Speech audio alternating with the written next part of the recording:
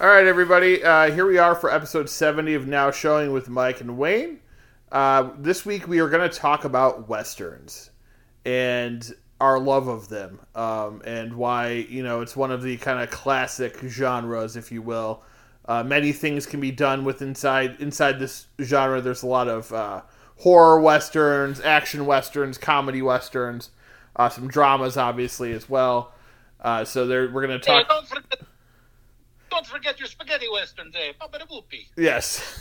Who could forget the spaghetti westerns? Classic.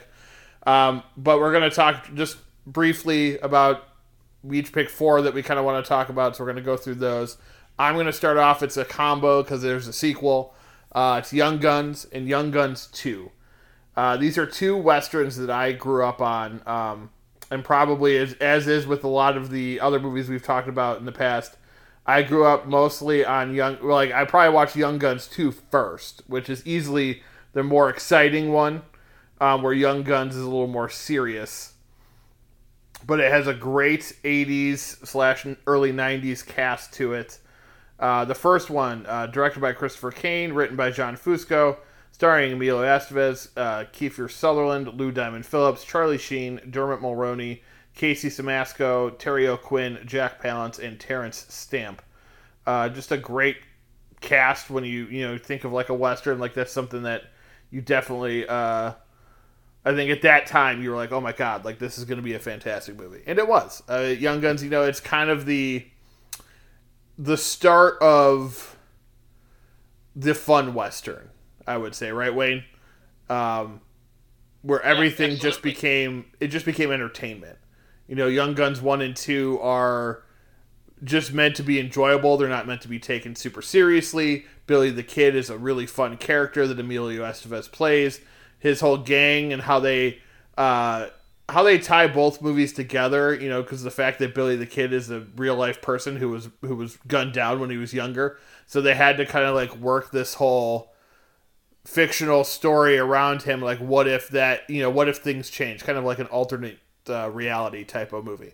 And this is one of the first fun westerns, I don't want to say lighthearted, but stuff you could laugh at a little bit. Yes. Like, so much like a dead serious, fight to stay alive type thing. I think it's a rough life out.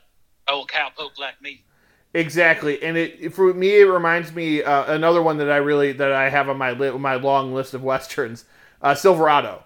That was another one that was really entertaining, and I think they both came out around the same time, so that was the new style that they were going for, and it works. And it works so much. It worked so well the first time that they went and they made a second one. So, Young Guns 1 follows Billy and his criminals as they kind of die one-on-one, as they're trying to complete their mission, and then Young Guns 2. We kind of figure out most of them have actually survived their wounds from the first movie, and then that leads up to what is supposed to be the final bout between him and Pat Garrett, played by the dude William Peterson.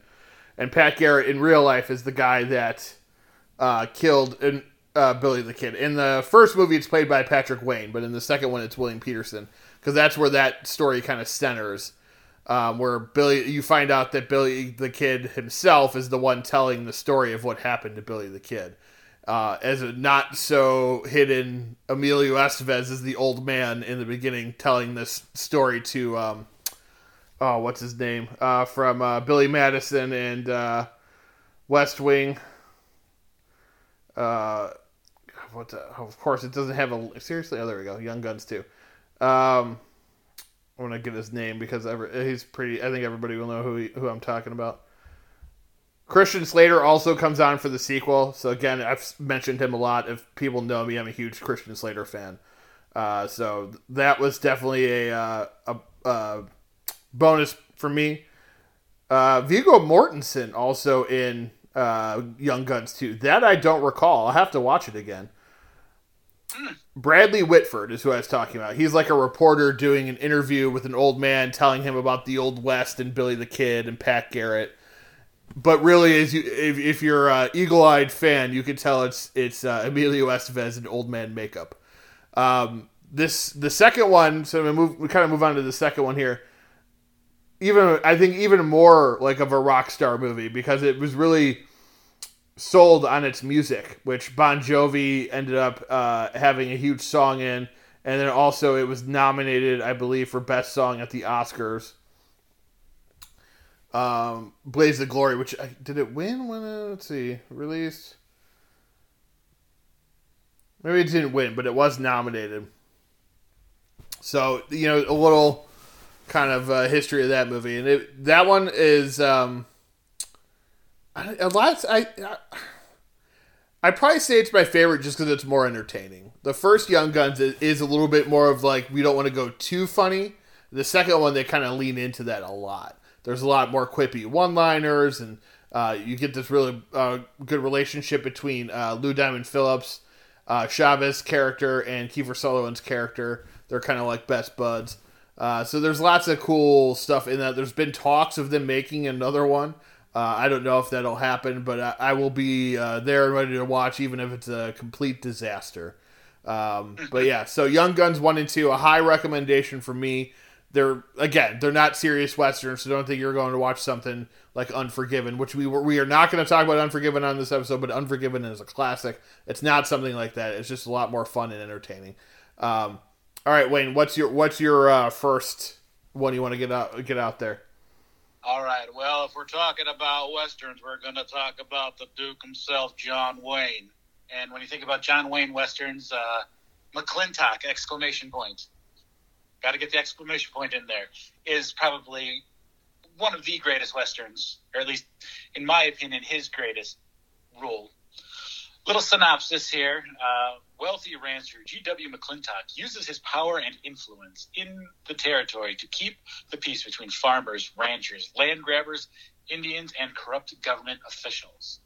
Starring John Wayne, Maureen O'Hara, Patrick Wayne, Stephanie Powers, Jack Crucian, Chill Wills, what a great name, Jerry Van Dyke, Yvonne DiCarlo, Edgar Buchanan, Bruce Cabot, Strother Martin, and quite a few other notable names. I don't want to go through them all, but just from the names you heard, some of the greatest acting legends.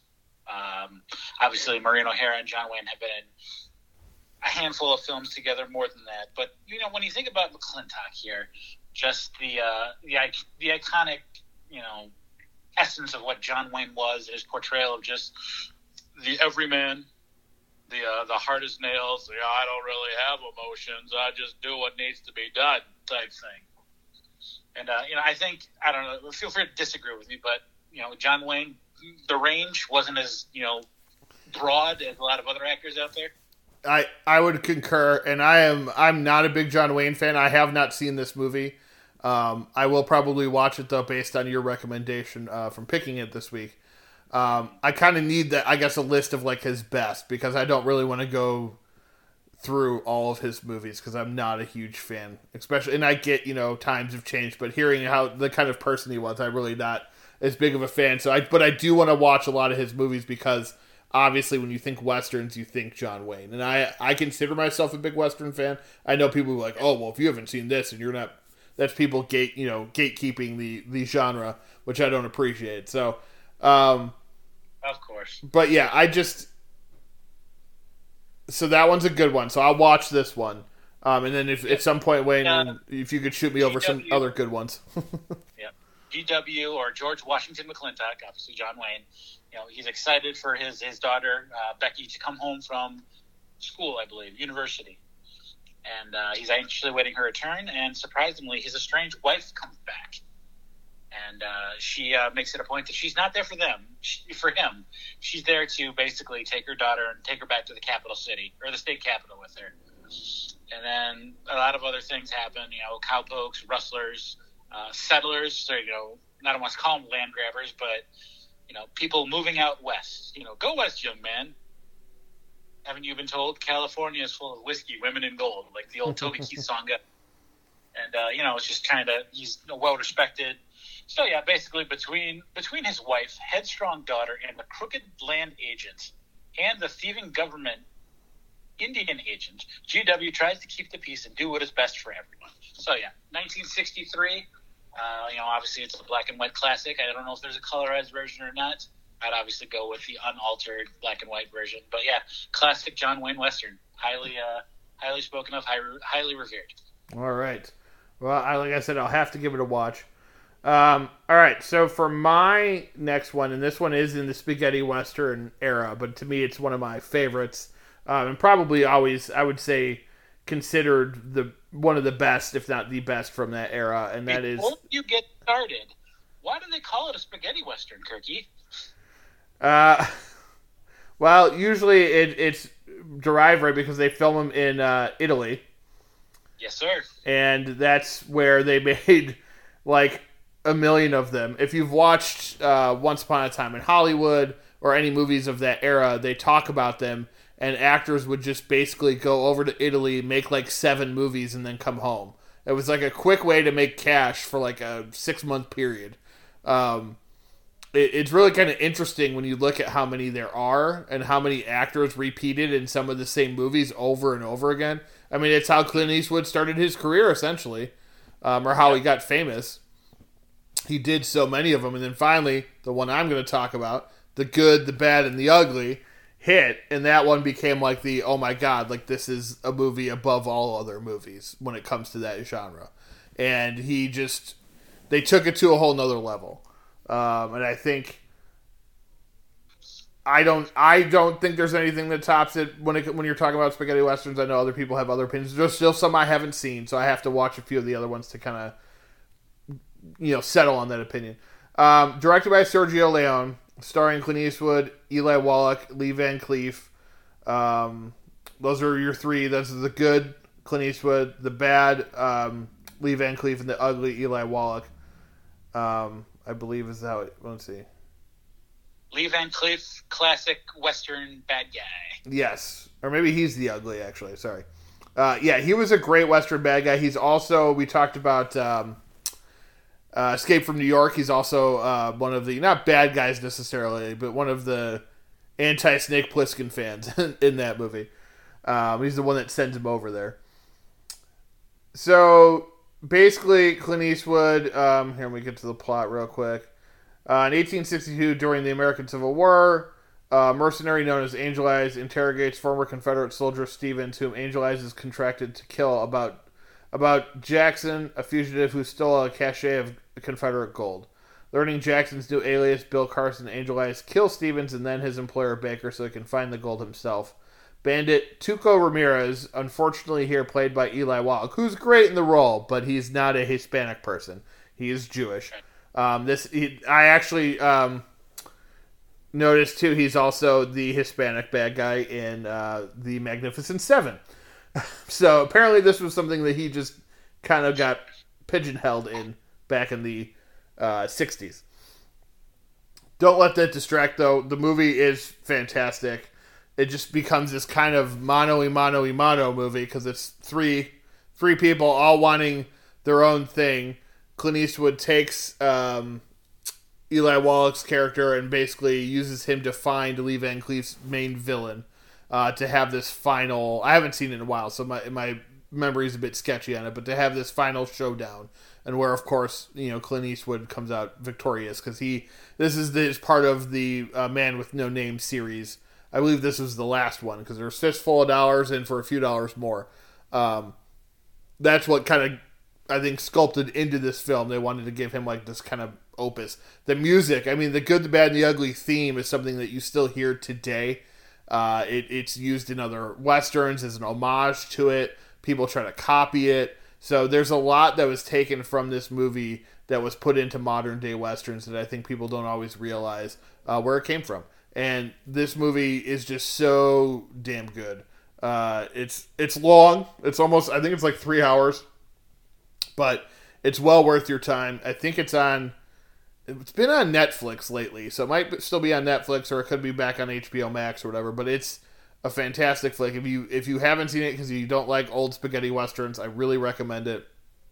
It's really freaking good. Is this the film where Clint Eastwood's got the metal plate on his chest?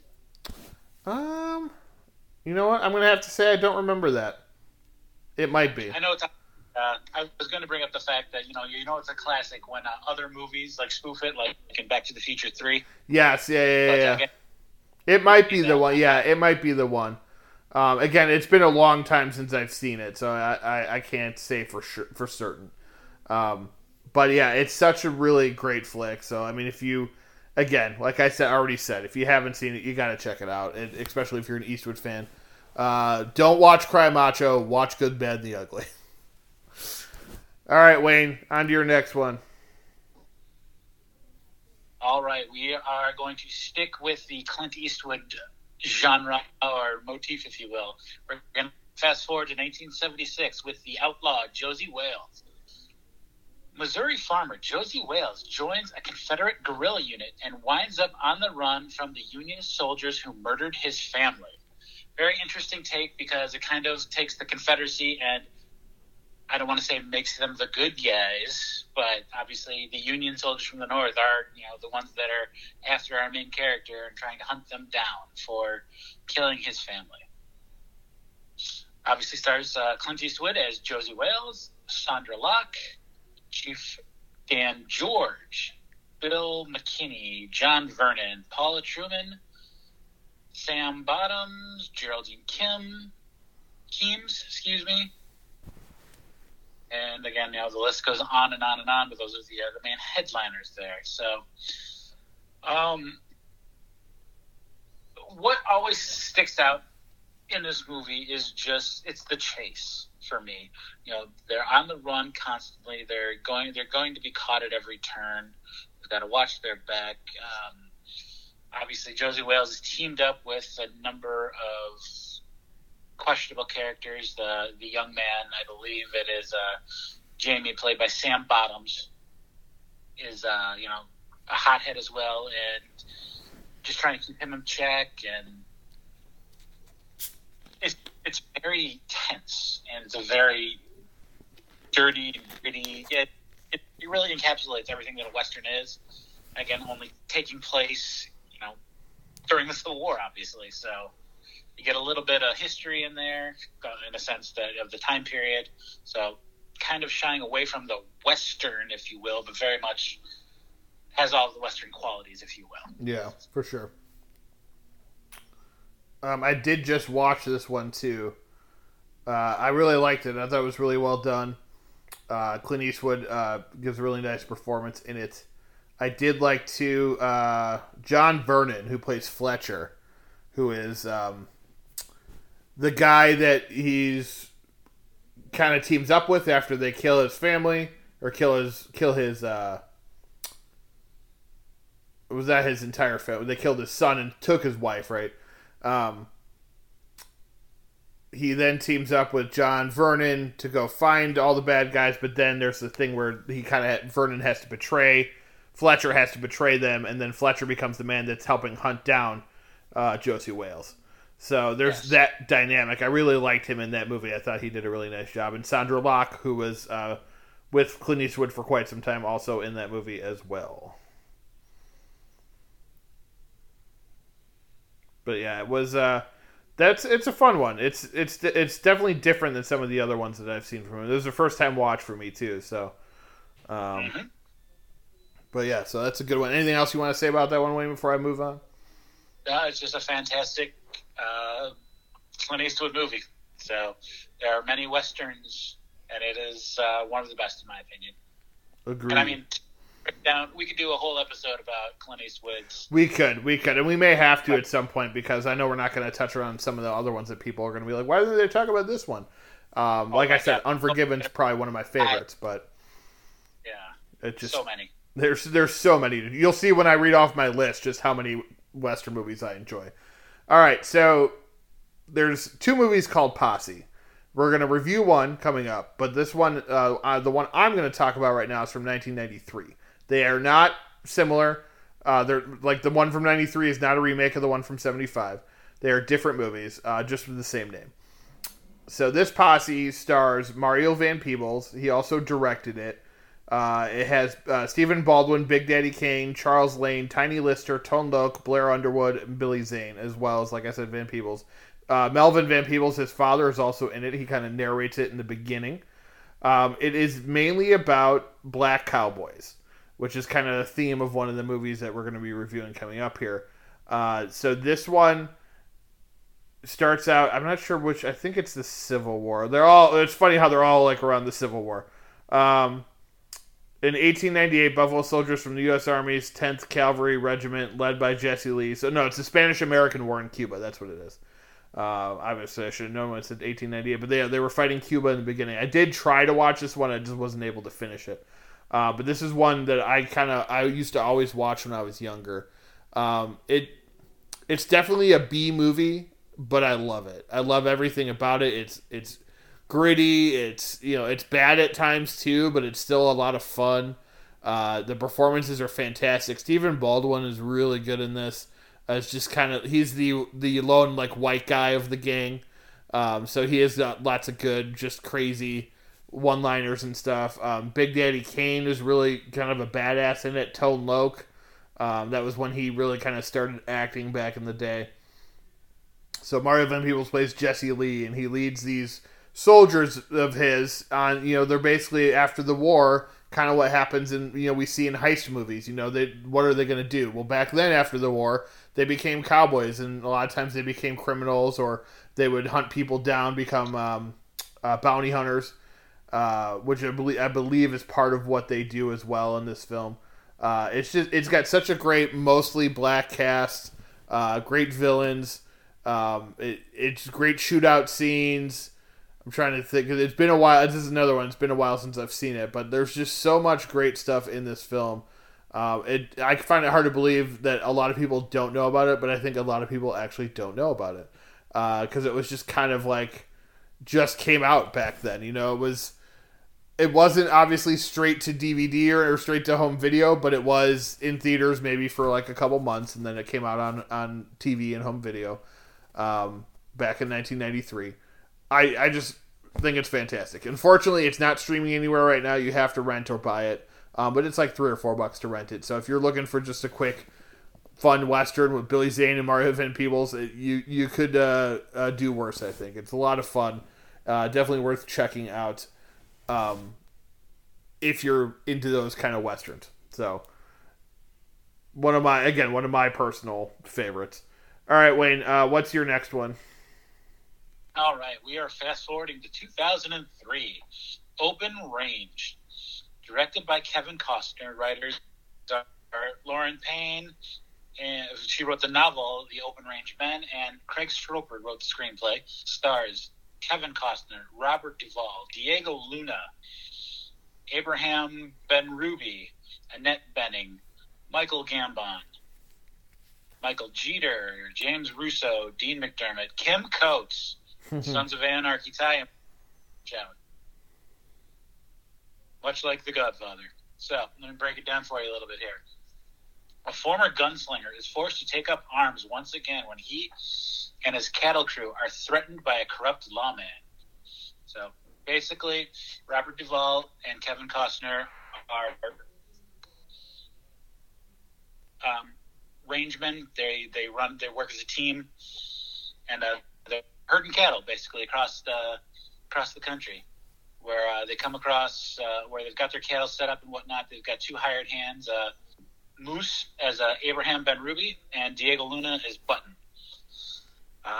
They're told that they need to move their cattle along. They can't keep them here because Michael Gambon as Denton Baxter is the corrupt lawman in this town. And basically he sends his guys out there to rustle up the cattle and whatnot. They end up killing Moose and severely injuring Button, Diego Luna's character. And Robert Duvall and Kevin Costner ain't going to stand for this. So they take Button into town, where Annette Bening comes in as Sue Barlow.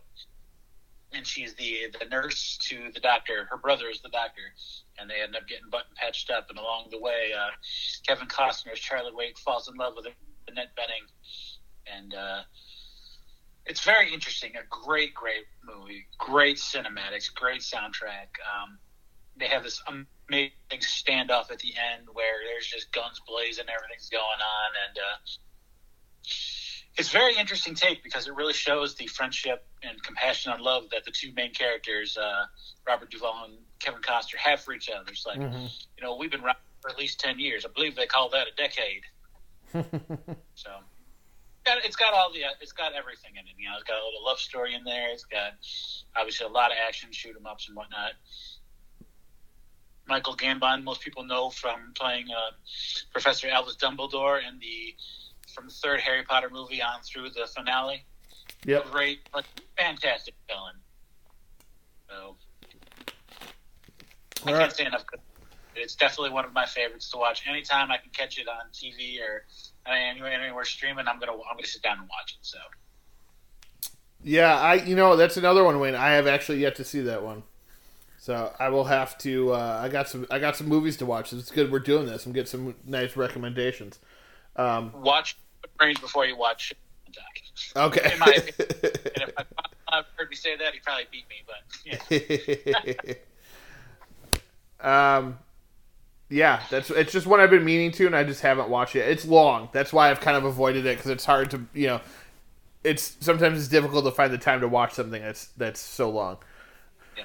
It goes fast. It's just like watching the Snyder cut of the Justice League. It goes a lot faster than the actual runtime. All right, so my last one before we get to our reviews, and then Wayne's got one more as well, is from one of my favorite directors, and that is Quentin Tarantino. It's Django Unchained.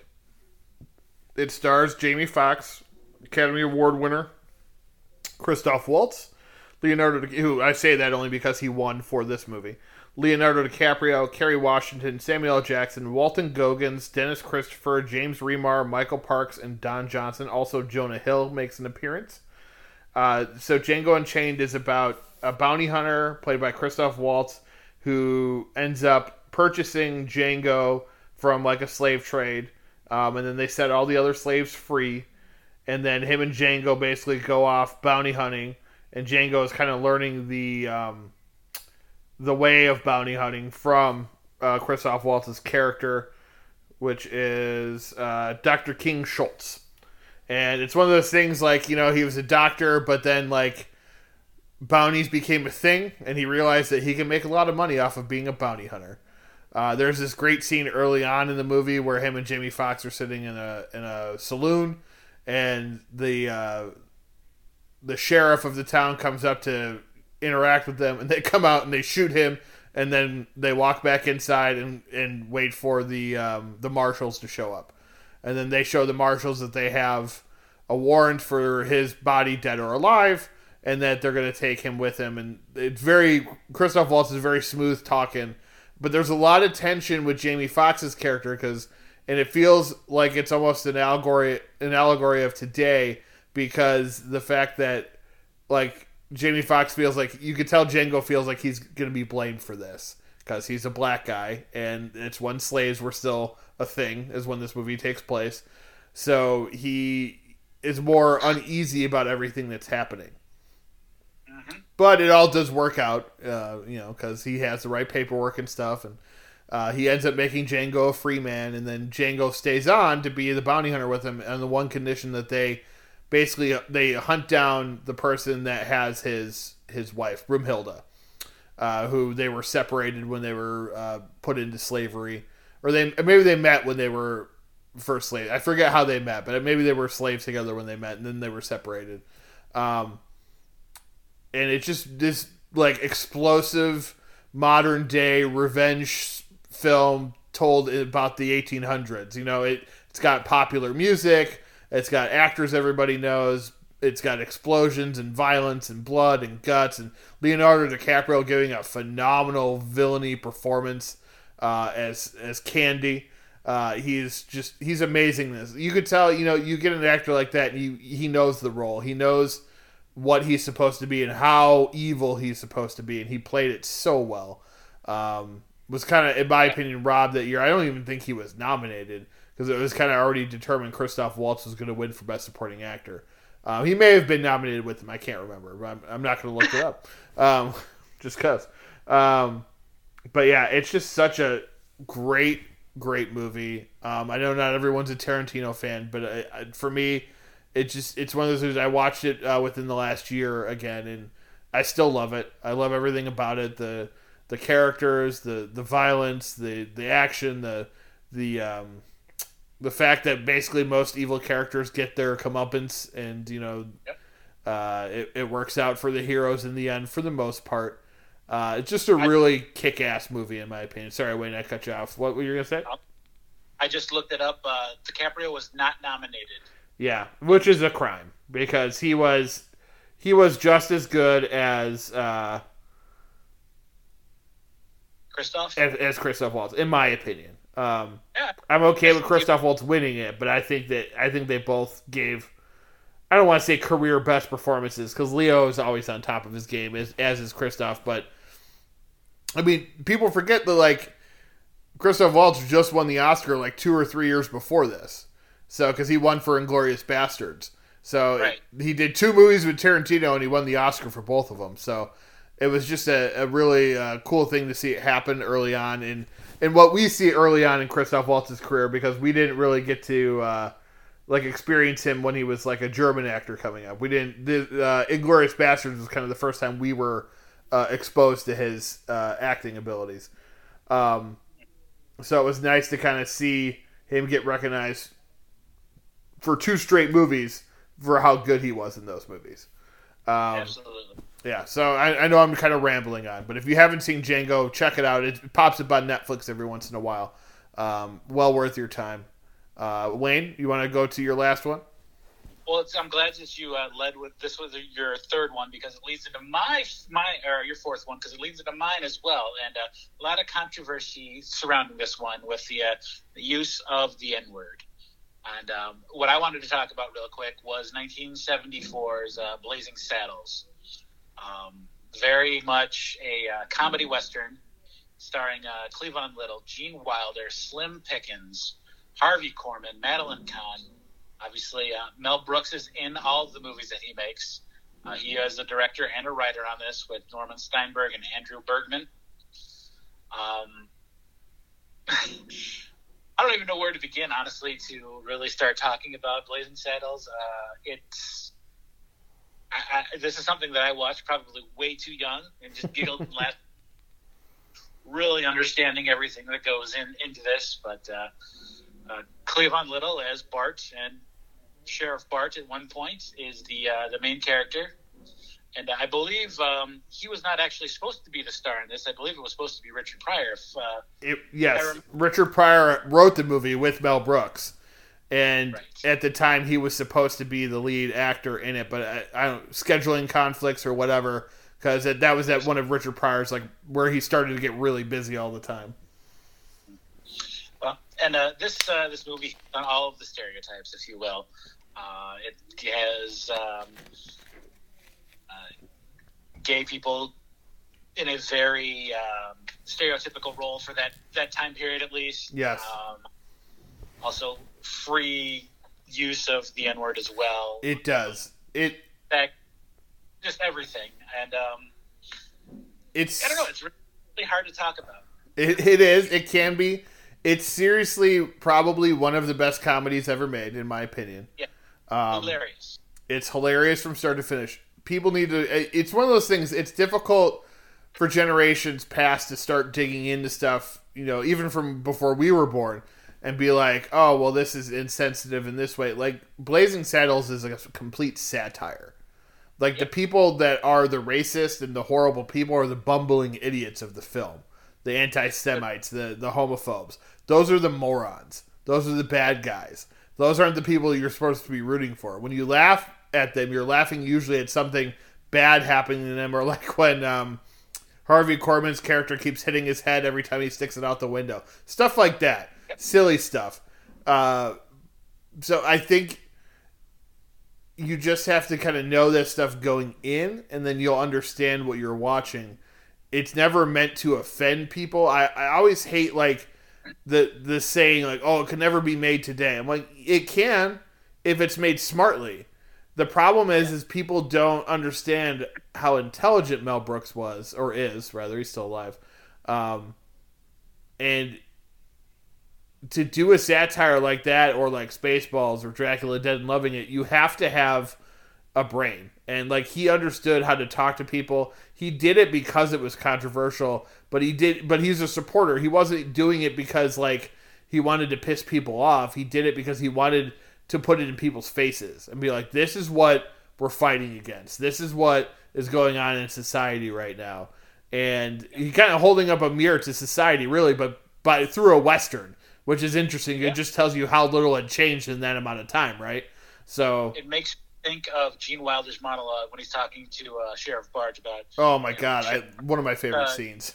Berated. He's like, "You got to understand, these are small town folks, salt of the earth. You know, morons." Yes, morons. Yes, like, he says it. I mean, they tell you exactly what they're talking about, right? Yeah. So like you hit it the nail on the head perfectly. All the racists and the bigots and all that stuff, they're the bad guys. They're the ones that are getting made fun of. Being shown, hey, look at this. They're stupid, but doing it in a way is just comedic genius, if you will. Yes. Well, and that's just it too with the character Cleavon Little plays. Like, he is one of my favorite lines is like, "You are so smart, and they are so dumb." Baby, you are so talented. Yeah, so talented. That's it. You are so talented, and they are so dumb. Also, my favorite line is, it comes from Gene Wilder's character, though, is, I was walking down the street, and I hear, "Reach for the sky, mister." I turn around, pull my guns out. There's a little kid pointing his gun right at me. Threw my guns down, walked away. Little bastard shot me in the ass. Yeah. Crawled inside of a whiskey bottle ever since. One of my favorite scenes in any movie. I love that scene. It is amazing. I don't know if I said it correctly, but it's a fantastic scene. It's basically those two characters getting to know each other. And these two also, this is an incentive, just the, "Oh, hey there." He's like, "Are we awake?" "It depends." "Are we black?" "Yes." "Then we are awake." But we are very confused. Oh God, there's so many. The horse being hung. Oh God, the horse stuff, yeah. Well, and Mongo beating the horse, or punching the horse. Dom DeLuise and his whole, where as the gay chorus leader, if you will, and all the hips, give him a push. There is a lot of stuff in this movie, but it's not supposed to be taken seriously. All of it is basically satire. So if you kind of put off watching Blazing Saddles because you heard things or whatever, definitely check it out. It is well worth your time. All right, let's get into our next. Here, actually, no, take that back. I'm going to read off the list of all the westerns that I like, and then we'll get into our next segment. And I'm going to read it kind of like rapid fire. Unforgiven, The Assassination of Jesse James by the Coward Robert Ford, Silverado, Lonesome Dove, Appaloosa, The Wild Bunch. I love that movie. Rosewood, The Hateful Eight, The Proposition is one of my favorites. I did not talk about it today. It's with Guy Pearce from 2005. Watch that movie. It's really good. Hostiles, The Outlaw Josie Wales, which we just talked about. True Grit from the Coen Brothers. I haven't seen the original, so I can't say on that one. Maverick, The Newton Boys, The Magnificent Seven, Bone Tomahawk. It's a great horror western, Bone Tomahawk, with Kurt Russell. Really good. Tombstone, another great one with Kurt Russell. Also one of my favorites. We didn't talk about it. Love Tombstone. The Quick and the Dead, 3:10 to Yuma, the remake. I haven't seen the original. Dances with Wolves, The Ballad of Buster Scruggs, The Revenant, The Homesman, Blazing Saddles, which you just talked about, Butch Cassidy and the Sundance Kid. Modern westerns, which to me is a western story but told through like police or detectives or something more different that's not a classic western. Hell or High Water, Yellowstone, which is a TV show, Wind River, No Country for Old Men, Copland, The Three Burials of Melquiades Estrada, Logan, the last Wolverine movie, Brokeback Mountain, Desperado, Once Upon a Time in Mexico, El Mariachi, that's a trilogy, The Devil's Rejects, Three from Hell, those are sequels of movies. Those are another horror. Those are Rob Zombie horror films that are basically westerns. Get the Gringo, The Last Stand, Lawless, and The Rundown. Wayne, what were you saying? Don't forget Back to the Future 3. Back to the Future Part 3, of course, falls in there as well. There's just so many. When I look up modern westerns, it'll be like, oh, Django and Bone Tomahawk, and I'm like, no, I mean, when I look it up, I'm looking for movies that are like Copland, like it's a western, but it's a cop movie, based in modern time. So that's kind of that's what that list was. Like Hell or High Water is like a western, but it takes place. I don't think it's in like super like current time, but it took place in like the 80s or 90s or something like that. So that's what I mean when I say modern westerns. Yeah. 50 ways to build West. Yes, exactly. So that is that list. And we're going to move on to our next segment, which is our reviews of the week. All right, we got 3 for you this week. We're going to start off with the big one here. The Harder They Fall, which is directed by James Samuel, and it stars Jonathan Majors, Idris Elba, Zazie Beetz, Regina King, Delroy Lindo, Lakeith Stanfield, R.J. Seiler, Danielle Deadweiler, Eddie Gathegi, and Deon Cole. It is an entire black cast. Obviously, there are some white actors that work in there occasionally. It was released on November 3rd on Netflix. It was, let's see, I think it was written by Samuel Boziakin, also worked on the screenplay with James Samuel. It's a Western that starts off with a character killing a mother and father and then putting a cross on a young boy's, like carving a cross into a young boy's head. And then we meet that young boy as a man, played by Jonathan Majors, who, can I just say, Wayne, this is not, even if you didn't like the movie, Jonathan Majors is going to be a star. This guy is charismatic as fuck. He was he's really talented. This is probably the 3rd or 4th thing I've seen him in. He's in the MCU now too. It was just really fun to watch him work in this movie, I think. And I think at some point in the next year or two, he's going to be one of the top stars in Hollywood. So that's just my thought. He plays Nat Love, and Nat Love is kind of out for revenge. He is trying to find the people, because he's the kid parents were killed, so he's trying to find the people responsible. He knows the person responsible, who, I don't know why I'm keeping it secret from you, but it is Rufus Buck, played by Idris Elba. But he's led to believe that Idris Elba's character, Rufus Buck, is in prison and he's never getting out, so there's no point in hunting him down and killing him. So when he finally finishes off the last guy that's not Rufus Buck, he's like, all right, I can put this to bed. But, of course, the movie has other ideas. And Rufus Buck is about to be broken out by his posse, led by the wonderful Academy Award winner Regina King. And she plays... She's good. Yeah, she's really good. She plays Trudy Smith. That's his right hand. And she's so good. And so is Lakeith Stanfield. Lakeith Stanfield plays Cherokee Bill, who is the fastest gun in the West. And R.J. Seiler is part of Nat's posse, and he thinks he's the fastest gun in the West. How that whole situation turns out, Wayne, was one of my favorite parts of the movie. Like, there were some things I didn't want to see happen, but just how it ends, I was like, oh my god, that's how I wanted it to go. Like, it was done so well, with the fastest gun in the West type thing. A little different than normal. And I just like how, Lakeith Stanfield, I think, we've seen him kind of grow too as an actor. Just last year he was in Judas and the Black Messiah, nominated for that. Him in this one, it's great. He plays the sharpshooter, basically, the fastest gun in the West, who doesn't want to kill anybody anymore. He's done with violence, but he will do it if he has to. So there's that caveat in there where he's just like, everyone put your guns down, because if you don't, I'm going to murder you. But I don't want to. Bank robbery scene was just fantastic. Yes, it was. It was really good. There are so many good scenes. The writing is pretty spectacular throughout most of the movie. The dialogue does feel a bit modern, but I think again they were going for like a Django style Western. The music was all very modern. I believe produced by I think the music's by Jay-Z. Like he did the soundtrack. Not that he is on the soundtrack, but he produced the soundtrack. It's killer soundtrack. A really great cast. Zazie Beetz as Mary, who is basically the love interest to Jonathan Majors. She's really good as well. You've seen her in Deadpool 2, and she's also in Atlanta on FX. Delroy Lindo is the old sheriff that they team up with. Bass Reeves was really good.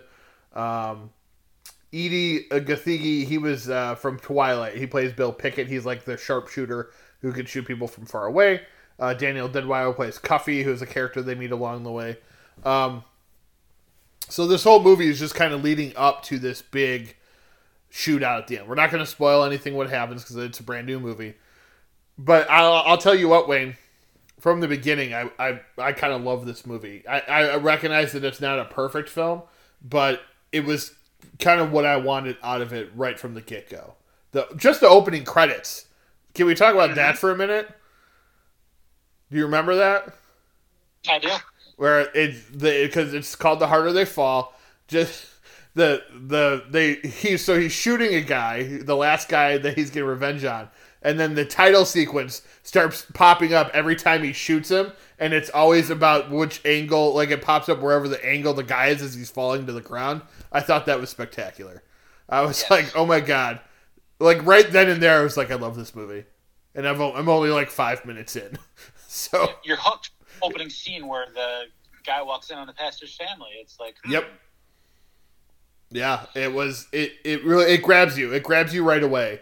And if you're a keen movie watcher, you know exactly who is coming into the house because those eyes are too hard to.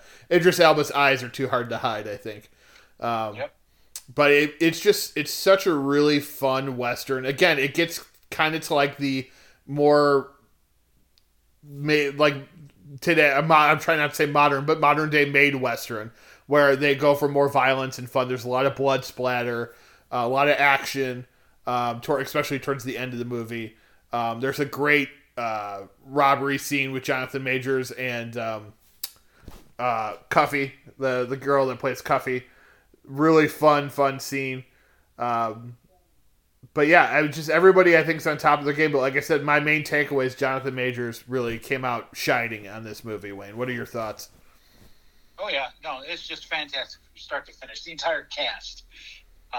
Obviously, Damon Wayans Jr. is every time I see him, it's like I have to do a double take. It's like, is that his father? Nope. Yep. So yeah, it's great. The action and just the story. I found it not hard to follow, but I needed to really pay attention to what was going on because there are a lot of twists and turns to it, if you will. Not twists and turns, but just you got to pay attention to what's going on, or you can get lost in where they are. You know what I mean? Agreed. Yeah, and there's like the Damon Wayans thing was funny to me too because he's at the very beginning of the movie and then he comes back a little later, but they just did a whole thing where they show you the entire cast of the movie and his name wasn't on there. So I was like, wait a minute, what? He's in this movie too? So I'm like, oh, okay. So there's going to be cameos throughout. And there were a couple other like recognizable actors throughout the movie, but he was the main like cameo that I recognized. And you see him early on too, so you're like, oh, that's Damon Wayans Jr. But you're totally like, I just saw all the characters listed off, and he wasn't there. So that was cool to see him in there. And that was at the beginning of the movie too. That's where we meet. I'm gonna get their names right: Pickett and the kid.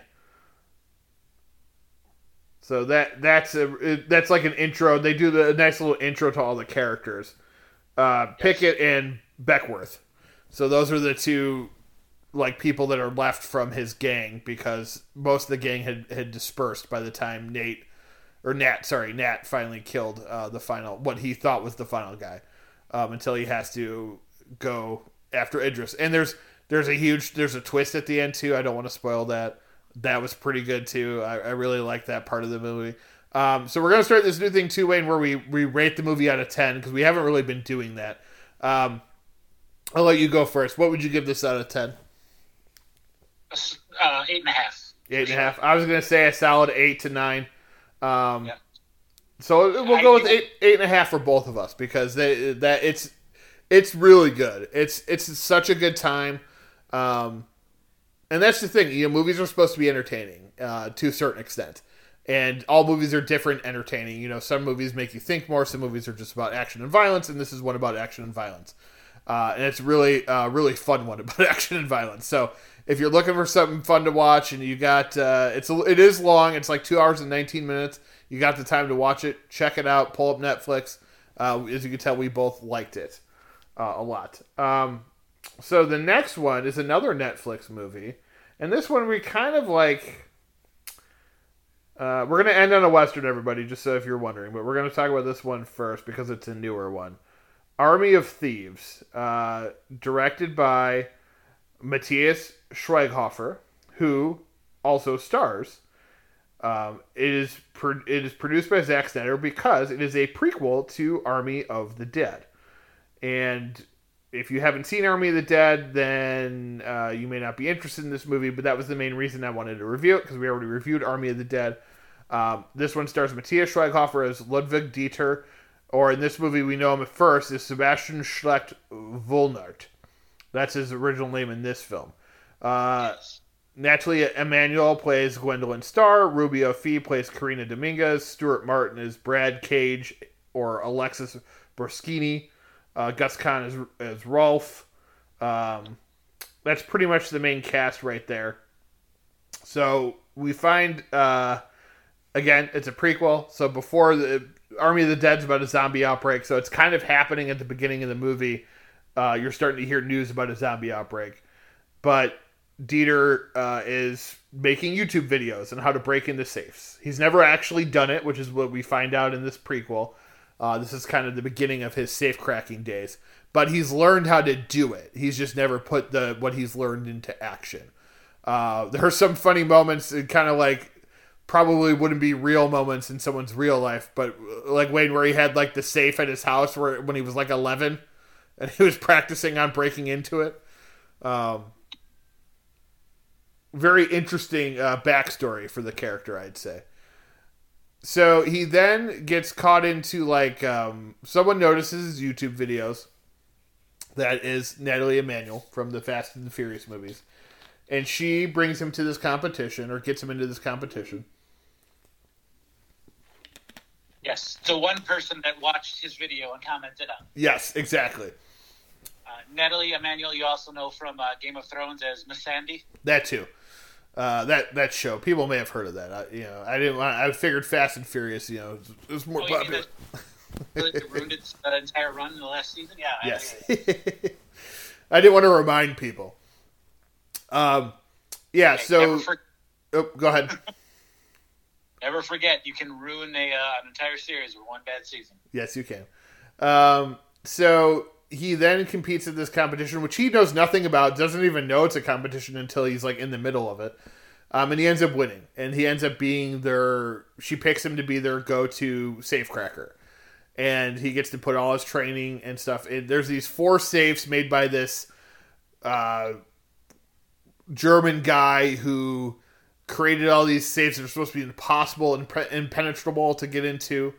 And he thinks he can break into all of them. And that's their goal. He's not in it for the money. He's in it for like the history of it, to be like the one person who did it. Yes. And each of the safes has a story behind it. It's based off of something, some kind of historical or literary story of some kind. Yes, yes. And I'm going to tell you, I enjoyed this movie so much more than Army of Thieves. I really, really enjoyed this whole thing. So. Sorry, you like this one more than Army of the Dead? You said Army of Thieves. Army of Dead, yeah, sorry. I loved Army of Thieves more than Army of the Dead. Okay, and I was going to say I did like it more too. At first I wasn't sure, but they did, you know what? They fleshed out this character enough that I was like, oh, okay. Like, I get why people like him now. Because like in the first movie, I didn't really, because everyone's like, oh, one of the best characters, and you don't know what's going to happen to him. Spoiler alert, he might still actually be alive and be in the sequel. But... So I wasn't sure. I'm like, is this going to work? Is this going to be some... But it really did work. It works. It fleshes out the character. It's got a nice screenplay. It's basically a heist movie set amongst a zombie movie. Kind of like how Army of the Dead is, I guess. That's what that is too. But this is like a pre-heist movie set before a zombie apocalypse. I don't know. So I guess they're basically the same plot now that I'm thinking about it. But this one does it a lot better. They reference the events of what's happening in Las Vegas. Yes. So yeah, there's definitely some zombie action going, and then he's got the dreams or the nightmares, if you will. Yes, I will say yes. There are a couple zombie moments, but don't be like, oh, it's a prequel to a zombie movie. This is not a zombie movie. This is a heist film, and it's a character study on Dieter's character. We get to know him a lot more. It's well directed by Schweighofer himself. It's compelling. You know, it's one of those things that I wasn't sure what to expect if I was going to like it or not. But I really did enjoy it, and I agree with you, Wayne. I enjoyed it more than Army of the Dead. I was not a huge fan of that one. I thought it was okay. I think when we reviewed it, we were a little bit more favorable. But as time goes on with these things, with movies in general, you let things sink in a little more, and you're like, you know what? I really didn't care for that much. There were elements of Army of the Dead I did like, but for the overall, it just wasn't as good. This I felt like was, because the story was more confined, it worked a lot better. And I really cared about the two characters, where in Army of the Dead, there's so many characters, you don't really get to know any of them. So I think this one did a good job at reintroducing us to Dieter, like a Dieter that we didn't know, and then introducing us to these new characters, so much so that, like, I heard, because they just announced they're going to make Planet of the Dead, which is going to be the sequel to Army of the Dead. I'm like, get Dieter, get Natalie Emmanuel back in this movie so they can meet up and we can get that chemistry again. Because their chemistry together was really good. And I would like to see a sequel. You're not going to get an Army of Thieves direct sequel, but to see them both in the next Dead sequel, I think would be pretty sweet. Absolutely. All right, Wayne, so where do you rate this one out of 10? I'm giving this one another 8.5. All right, I think I'm going to go a little lower, and I'm going to say like a 7 out of 10, but I still really enjoyed it. So it's definitely something, if you're interested, even if you haven't watched Army of the Dead, you know what? Watch this one first then, and then go watch Army of the Dead. Because it definitely works as a prequel. It ends basically right where his story begins in Army of the Dead. So it works in that sense. Yes. All right, so the next one, our last one that we're going to talk about this week, has the same name as another movie we already talked about. It is called Posse, and it's from 1975. And this is one I just kind of, I knew we were doing Western, so I wanted to see what was out there that I hadn't seen. And while there are a bunch of other movies I've heard of that, we could have talked about, I hadn't really heard much about this one. It's directed by Kirk Douglas, starring Kirk Douglas, also Bruce Dern, Bo Hopkins, James Stacey, Luke Askew, and David Canary. It is the story of a man who is a U.S. Marshal who's running for office, and he thinks that if he catches the infamous train robber Jack Strawhorn, that he's going to be a shoo-in to win the election. A lot of other people think this as well. He's running to be U.S. Senator. And so he's made it his mission to basically to kill all of Strawhorn's gang, but then to capture Strawhorn, played by Bruce Dern, and make a big spectacle about it. And, this is a movie that takes a couple twists and turns, too. I wasn't sure what to expect. I guess I expected a straight-up Western, but it's not really what it is. I would say like the protagonist changes by the time the movie comes to an end, Wayne. It's definitely a political satire too at times, because it deals a lot with like the cutthroat business of politics. It definitely fits into the landscape of what's going on in today's political realm. So it does, and that was all accidental or incidental, whatever, because I did not think that it, again, I didn't know much about this movie, but I was like, oh, Kirk Douglas, it's got pretty good reviews. I love Bruce Dern. Been a fan of his ever since The Burbs. But this movie, I really kind of liked it. It subverts things a lot because you get the villain who, in this one, a lot of I want to say like in like a lot of the like 70s, 80s, and 90s Westerns, we're rooting for the villains, right? Those are like our heroes. But in the 50s and 60s, I feel like a lot of the Westerns and even the 40s, the villains were the villains. You know, you rooted for the good guys. John Wayne was usually always a good guy. So what Kirk Douglas did, because he grew up in that time, came up in the Hollywood in that time, he took that type of Western, but then flipped it around. So I can't pinpoint, like, if this is where, like, the first time that we rooted for the bad guy or what, but, like, Kirk Douglas really is the villain of this movie. He doesn't care who he hurts, who gets in his way. Where Bruce Dern, similar to Cherokee Bill in The Harder They Fall, is like, doesn't want to kill people, but is also not going to let someone kill him. Like, early when he's breaking out of the prison, when the sheriff comes upon him, or when he's leaving that town, and the sheriff is like, because he comes to town, he kills that guy, and then the sheriff is like, hey, you better stop. And he's like, hey, man, I could kill you, or you could just put your gun down and walk away. Well, of course, the sheriff, being, oh, I'm a man, I'm going to do it, doesn't put his gun down. And so he kills him. So it kind of gives you that whole sense of, like, he's not as bad as you think he is. He's still a bad guy, but he's not the criminal they make him out to be. And I think it makes Bruce Dern a much more likable character than Kirk Douglas's character, who by the end of the movie is, like, screaming at the locals to, like, you guys better help me or what, or, what all those things I've done for you and stuff like that. And very, just not very heroic, basically. And that's who they wanted to be their senator or whatever. So I think this one, it was really interesting to me to see a movie from this time that's a Western, that's a political satire. You got a lot of political satires from the 70s and stuff, obviously, like after Watergate and the 60s and all that shit. So it wasn't uncommon, but it was interesting to me to see it, like, disguised as a Western. So what are your thoughts on this version, on this posse, Wayne? It was interesting. I think that, like you said, it's unique to see something with this type of storyline or what the message that it's trying to deliver, and I give it credit for that. I don't know. I didn't love it, but okay. I saw it, and I respect the filmmakers for trying it. That could make sense. And I don't know if it's just because of the political landscape that everybody's trying to make everything one side or the other that just rubs me the wrong way. But yeah, I gotcha. Didn't hit the mark for me. Cool.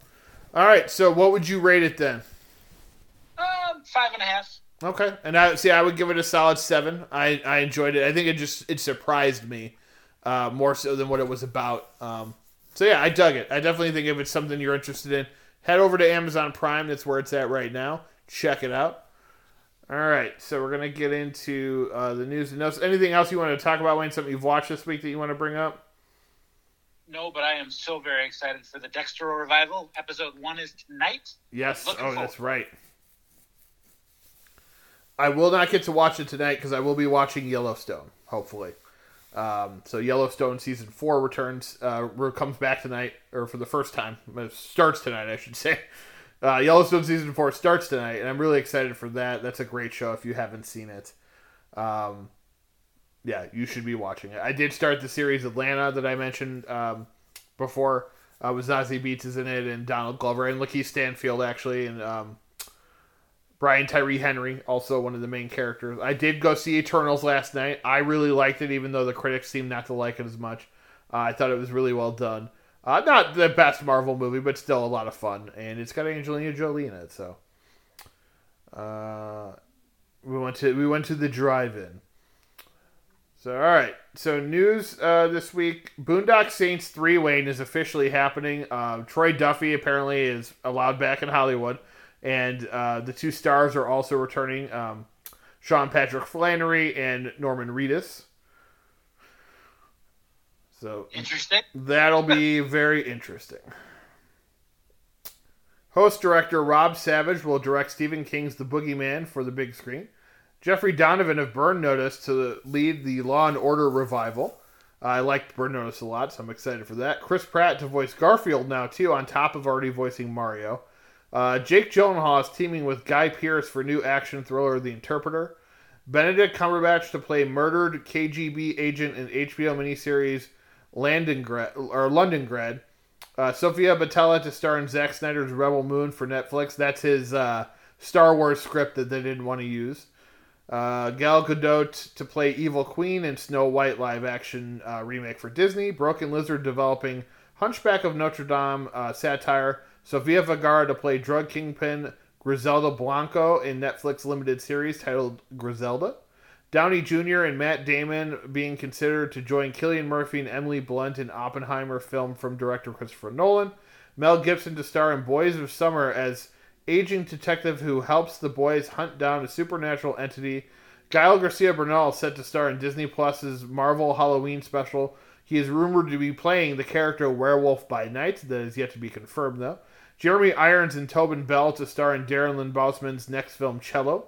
Ariana Grande and Cynthia Erivo have been cast as Glenda the Good Witch and the Wicked Witch of the West in the Wicked movie from director John M. Chu. That's the musical that everyone saw on Broadway called Wicked.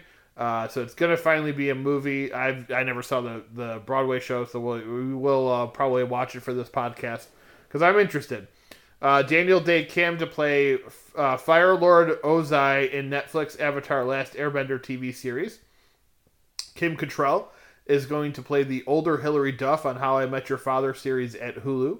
Emilio Estevez is out of the Mighty Ducks Game Changers as he seemingly would not admit whether he would get vaxxed or not. So that's something that's going on through Hollywood.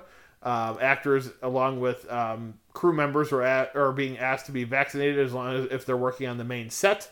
And a lot of studios are turning people away. And Emilio was negotiating with them, and he didn't seem to be going anywhere, so Disney walked away from negotiations. So who knows? That could change. He could change his tune.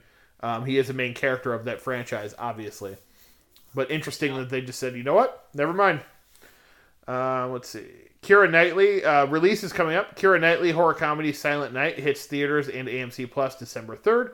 A Boy Called Christmas with Kristen Wiig, Michael Huseman, Sally Hawkins, and more hits Netflix November 24th. 8-Bit Christmas starring Neil Patrick Harris hits HBO Max on November 24th. Swan Song starring Mahershala Ali, Naomi Harris, Glenn Close, and Aquafina hits Apple Plus and theaters December 17th. Deaths this last week, Dean Shek-tin, Chinese actor, dead at 71. And unfortunately, an actor, Wayne, that you and I know very well, William Lucking, who played Piney from Sons of Anarchy, passed away at the age of 80. So rest in peace to both of those actors. Obviously, William Lucking, if you're a Sons of Anarchy fan, Piney became a very lovable character, I think, in his own right. Opie's dad on the show. It's something to, kind of think about, like, these actors we like are getting older, and, they're going to die at some point. So, but there's another one, so rest in peace to both those actors. Thank you for listening, everybody, to our show. We appreciate it every week. We over the last month, we had, I think, 500 downloads, which is impressive considering it took us a year and 2 months to get 1,000 downloads. So to get 500, and I think it was from the end of September to the end of October, was pretty good. So I don't know what that means, number-wise. But for us, it's impressive. I don't know why our numbers went up so much. But all right, everybody. Thank you for listening to Now Showing with Mike and Wayne. See you next week.